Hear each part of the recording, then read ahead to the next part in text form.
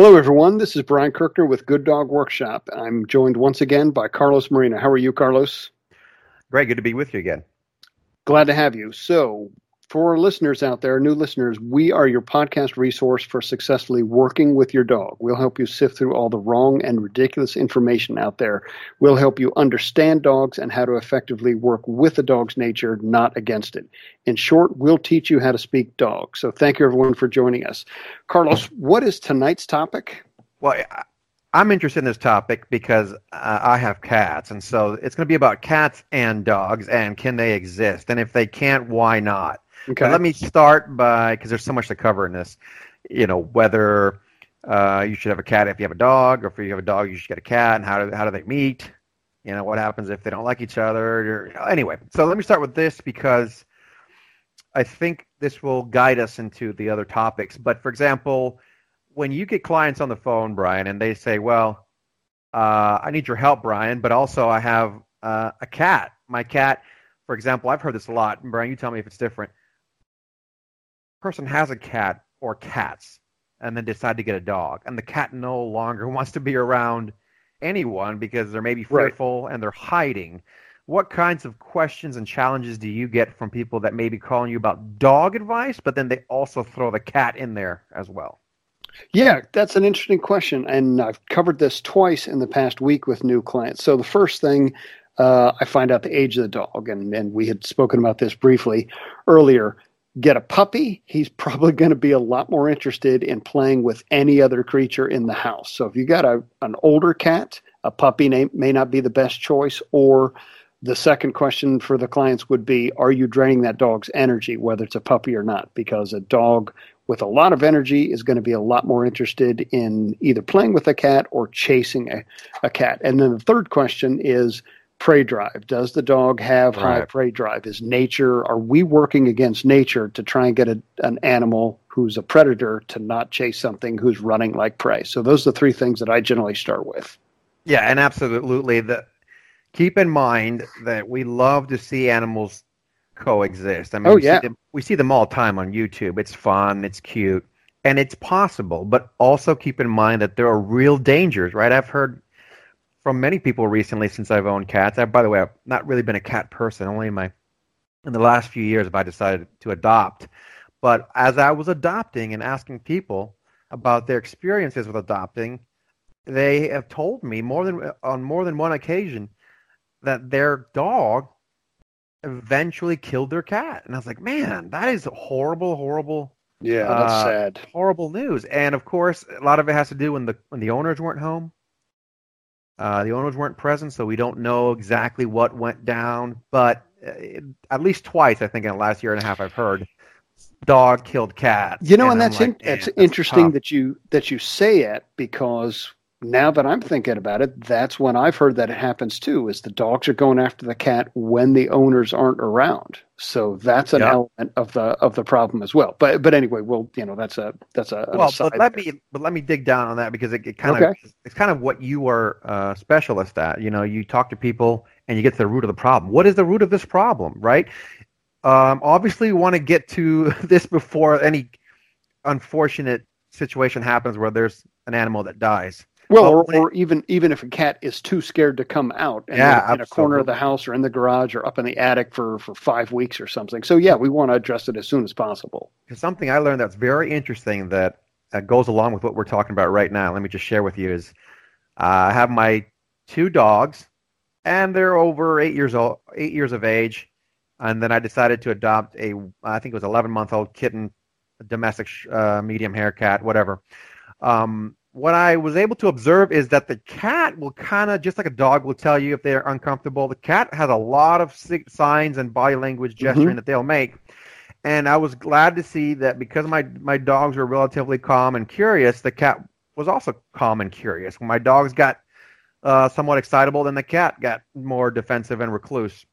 But I will say this, in my experience, if your cat is hiding indefinitely for days and weeks on end, it should tell you something. It should tell you that it's gotten to a point where the cat's not just disliking the dog, it's probably fearful for its life. Right. Because I think they can pick up on that prey drive that you were talking about. And how do we address that and not just let it go on and say, well, the cat's just shy.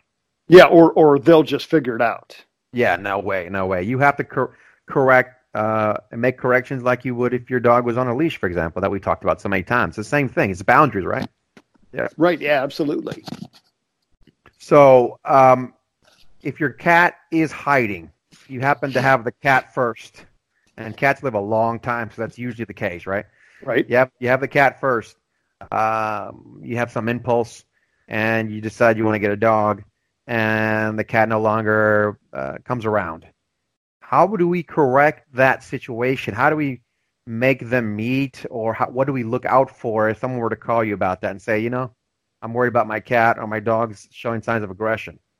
Well, we need to get the animals to meet in some fashion. It could be through the safety of a crate, or through the safety of a gate, a kennel, through a fence. So I'd ask several questions along those lines to figure out how excitable the dog is, how much control does the owner have over the dog, can they calm the dog down, is the dog getting exercise?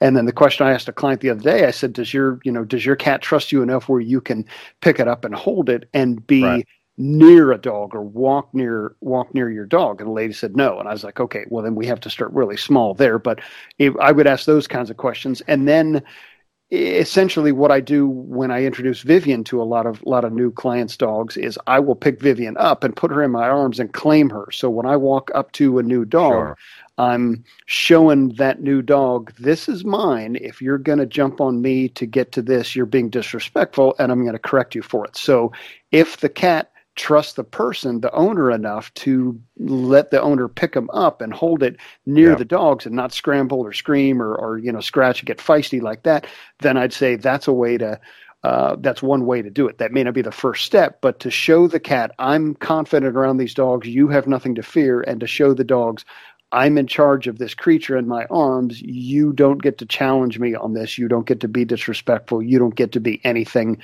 but calm. So that's kind of where I head when I'm working with cats and dogs together. So the same principles apply, which I like because there's some continuity there. Oh, yeah. Claiming an object, in this case a cat. Maybe it's your food. Maybe it's whatever, another person, if the dog becomes possessive. It's nice to see that there's some consistency there. Claiming, boundary setting, but you also mentioned something that I don't want to go by the wayside, is exercise, right? How many of these dogs are using the cat as exercise? Yeah, it could be that they're either using it as playtime, because a lot of owners out there, I still don't understand this, but a lot of owners do not roughhouse with their dogs. To me, it's one of the most enjoyable things to do with your dog.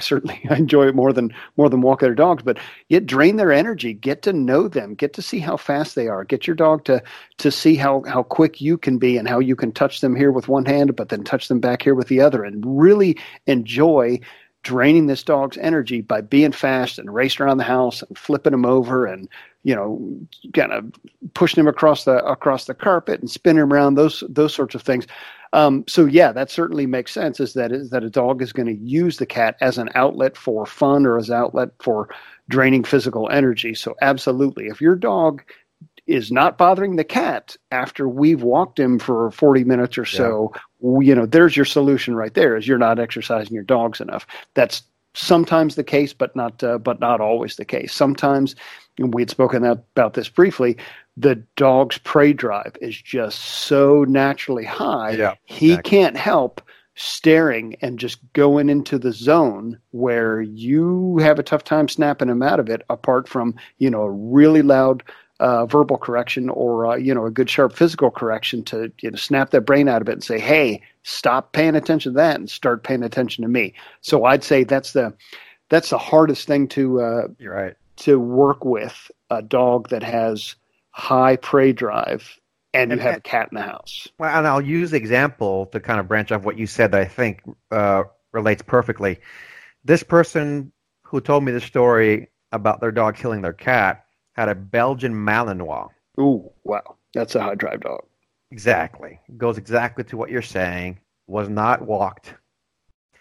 And who knows what happened? It could have been Honestly, who gets a Belgian Malinois that's not training it to do Wow, bite work or exactly. police work or agility or something? Wow.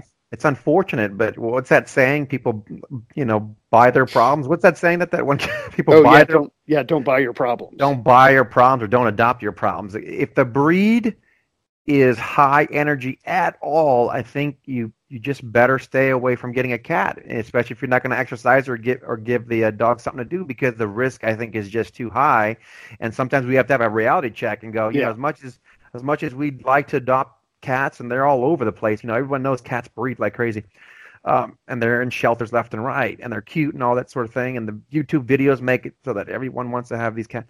But if you have that situation, meaning in this case, the example I use a Belgian Malinois, and it's gonna be bred to be intense and to have that drive. And Why with a lot of energy. and a lot of it? Why put your cat in that situation? It's very, very unfortunate. So that's one side of it. Sure. And let's say you're fortunate enough to listen to this podcast before you actually get the cat. What if you don't have a high energy dog and you get a cat?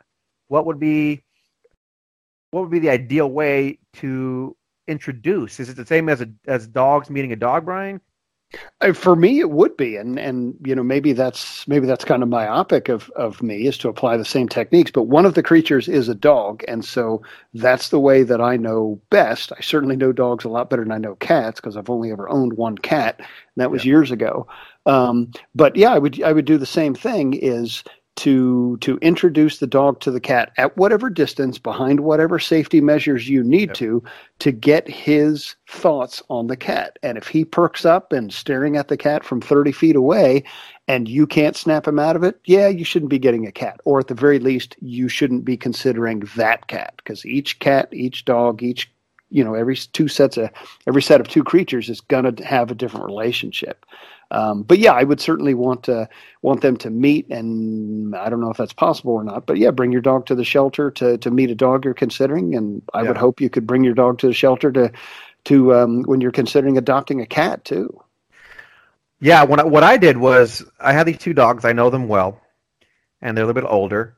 So what I did was I got a younger cat, and just like what you talked about, I kind of did the same thing. I did a little bit of a temperament test on the cat like I would a dog. So if you know that your dogs are, what's the word, older, you may not want to get a very, I don't even know if curious is the right word, but a very moody, high energy cat, or playful or feisty. Yeah, who knows, right? So this is what I did first. I handled the cat that I ultimately ended up adopting. By the way, this wasn't the first one. There were several that I actually turned away after I handled them. Something about their body language, their gesturing. And you also had some allergies with some other cats, right? Yeah, I had allergies with some of the cats. It's really weird. Some cats I do have allergies with, some cats I don't. But anyway, I wanted to get a cat. So what I did was, if the cat let me handle it while I'm a stranger, right? And every new person that comes into a shelter, rescue place is a stranger. So if the cat lets me handle it and is somewhat docile, submissive, then I can work with that. Because that tells me that the cat is not, what's the word I'm looking for, Brian? It's gonna listen. It's gonna trust me a little bit faster than a cat that would be a little bit moodier and lash out. Exactly. As you've already established a relationship of trust with that cat. Yeah, and at its fearful, at its maybe one of its most fearful places, right? Or vulnerable. Yeah, one of its exactly. That's a better word. Yeah. So this cat didn't. It was fearful of me, but it let me handle it. So I said, if it lets me handle it, that means I can have it close to my body when I walk around. Right, exactly. While there is potential danger, right? The dog's being curious and whatnot. That's what I did. When the cat arrived in the crate, we put it up high, for example, like on an kitchen island table. So it felt safe. And you knew that your dogs don't jump on the kitchen island, right? Yeah, exactly. So the dogs already have their boundary, but I'm not going to separate them and cause unnecessary tension. After all, animals are curious, especially when it comes to their noses, right? So the cats wanted to smell the cat wanted to smell the new animals in the house, and the dogs wanted to smell the new scent that was the cat that we brought in. So, and that was at the initial meeting. I said basically, I put the cat up high and let the dogs come up to the counter, and they sniffed. And I'm watching both body language, and that was it. Watch the body language of the dog, and if they're curious and being natural and calm and just being dogs and want to smell, no problem. Like same thing goes. Yeah, and so you're also looking at the cat too, right? At the same time. Also look at the cat. Okay. If I'm not a cat expert, I can tell that the cat was curious, and he came down and initiated the nose to nose. Cool. Right. So that lasted about 5-6 seconds until one dog flinched. One dog flinched for whatever reason, not a big deal. Then made the cat flinch and hiss, right? So the cats won't do that. I said, whatever. So the point is not to then take that signal and remove everyone. Yeah, remove everyone. Now everyone, you know what I mean? So because cats, as long as they're not declawed, what I've learned is that they're good at defending themselves. They will defend themselves. They're very quick. They're like ninjas. They can swat. Yeah. So they're not defenseless, but you still have to step in. Now, I will say something I learned that's kind of funny in reverse, because you're like, well, it's a cat. The dog started to have a little bit of a complex during mealtime because they would have their foods, and the cats would be curious, which would make the dogs uneasy because the dogs don't know, are they going to come after my food? Should I snarl at them? But I can't because I'll get in trouble. So they create a little bit of conflict. So I found myself actually correcting more of the cats than the dogs. Anyway, that's my scenario. But that's really funny because what I've noticed about you in all the cats that I've seen you with, you always pick a very dog-like cat. Yeah, well, that might be the big part of it too. So if you can do it, pick a dog. Yeah, absolutely. If you have a dog already, pick a cat that's very dog-like. That makes the most sense and will be the most seamless for you. So, so you're paying attention to the dogs. You're reading their body language. You're paying attention to the cat. You're reading the body language, and then you said that the cat, and I forget which cat this is, whether it's the new one, Ninja, or the other one. Yeah. But you said that he was curious and he moved forward. And so that's part of the reason that you chose a younger cat, a kitten, right? Because that curiosity was still going to be there. Yeah, it's going to be there, and it's great to have because you don't have all this baggage, right? Before you have you don't have all this baggage associated with a dog that they may have had a bad experience. And how do you prevent a cat from having a bad experience with a dog, or a dog having a bad experience with a cat? How do you do that?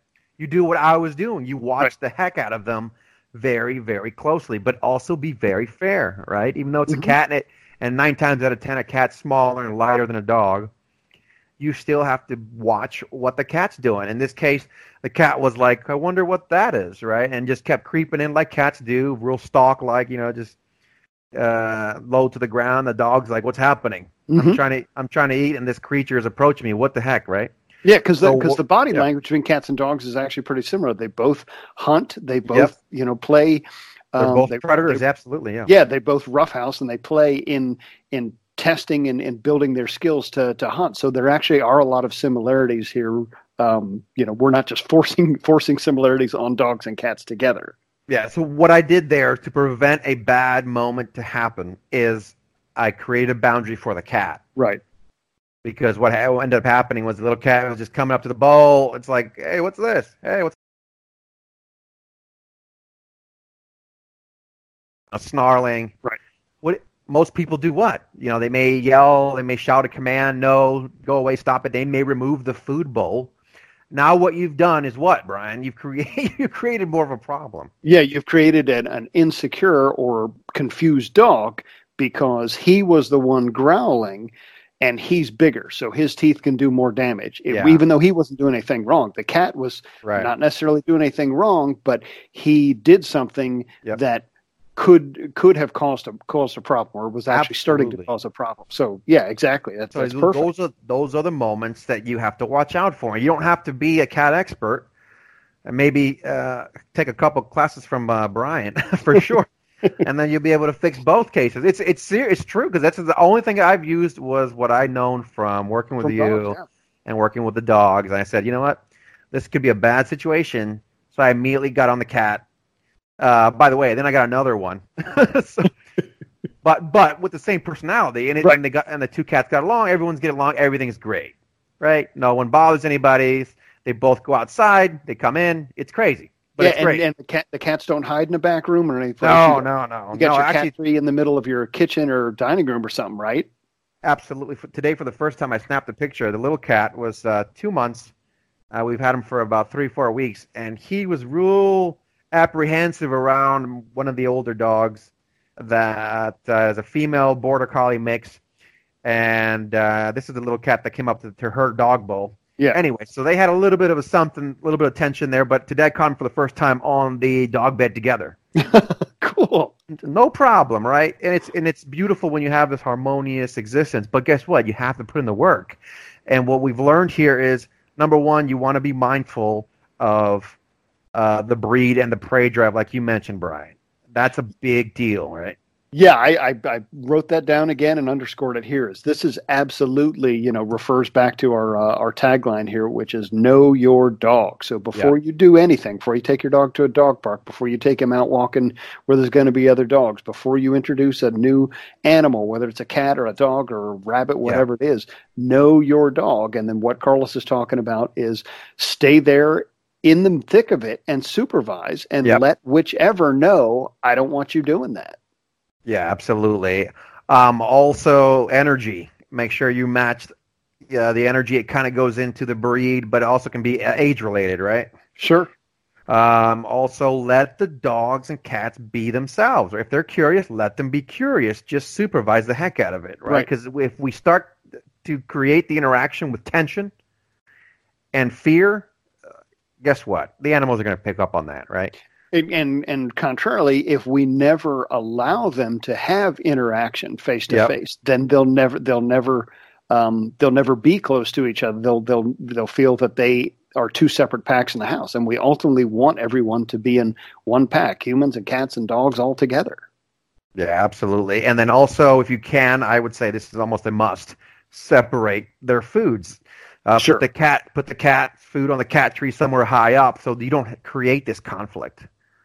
Yeah, I've had plenty of dogs that go straight for the cat bowl as soon as we walk into the client's house. So yeah, dogs clearly like cat food. So I'd separate it for that reason alone. Well, but that's a good tip. Bring something else up to mind that I don't know if you've talked about this recently, but I always told my clients, dog clients, that is really. Also, to prevent obesity, you shouldn't really be letting food just lay out all day long for your dog or your cat, right? But there should be a little bit of structure, right? But they're not necessarily. There are a lot of breeds out there who will chow down. I couldn't leave food out for Red. I couldn't leave food out for Vivian. I couldn't leave food out for Ariel. So labs, cattle dogs, and beagles that I've had, I would not leave food out. But I would say most of the shepherds that I've had, and I've fostered about 3 dozen over the years, most of the shepherds will free feed and regulate themselves well. But sometimes when you get a second dog in, even if it's the same breed, there can be some competition, or they can become obese. So I think there's something to keep in mind, but it's not a hard and fast rule. So I've always had, I guess, dogs with crazy appetites, and I always was told, "Hey, be careful, you're gonna get obese." Like for example, my labs that I had when I was younger. Man, you really couldn't leave food out. But anyway, that would also go a long way in preventing food conflict, right? Because sometimes I think people feel like my dog is asking me for something. It must be food. Their bowl's empty. I'll feed them again, even though I've already fed them. So anyway, just a little side note there that might help you. A little tip. Yeah. All right.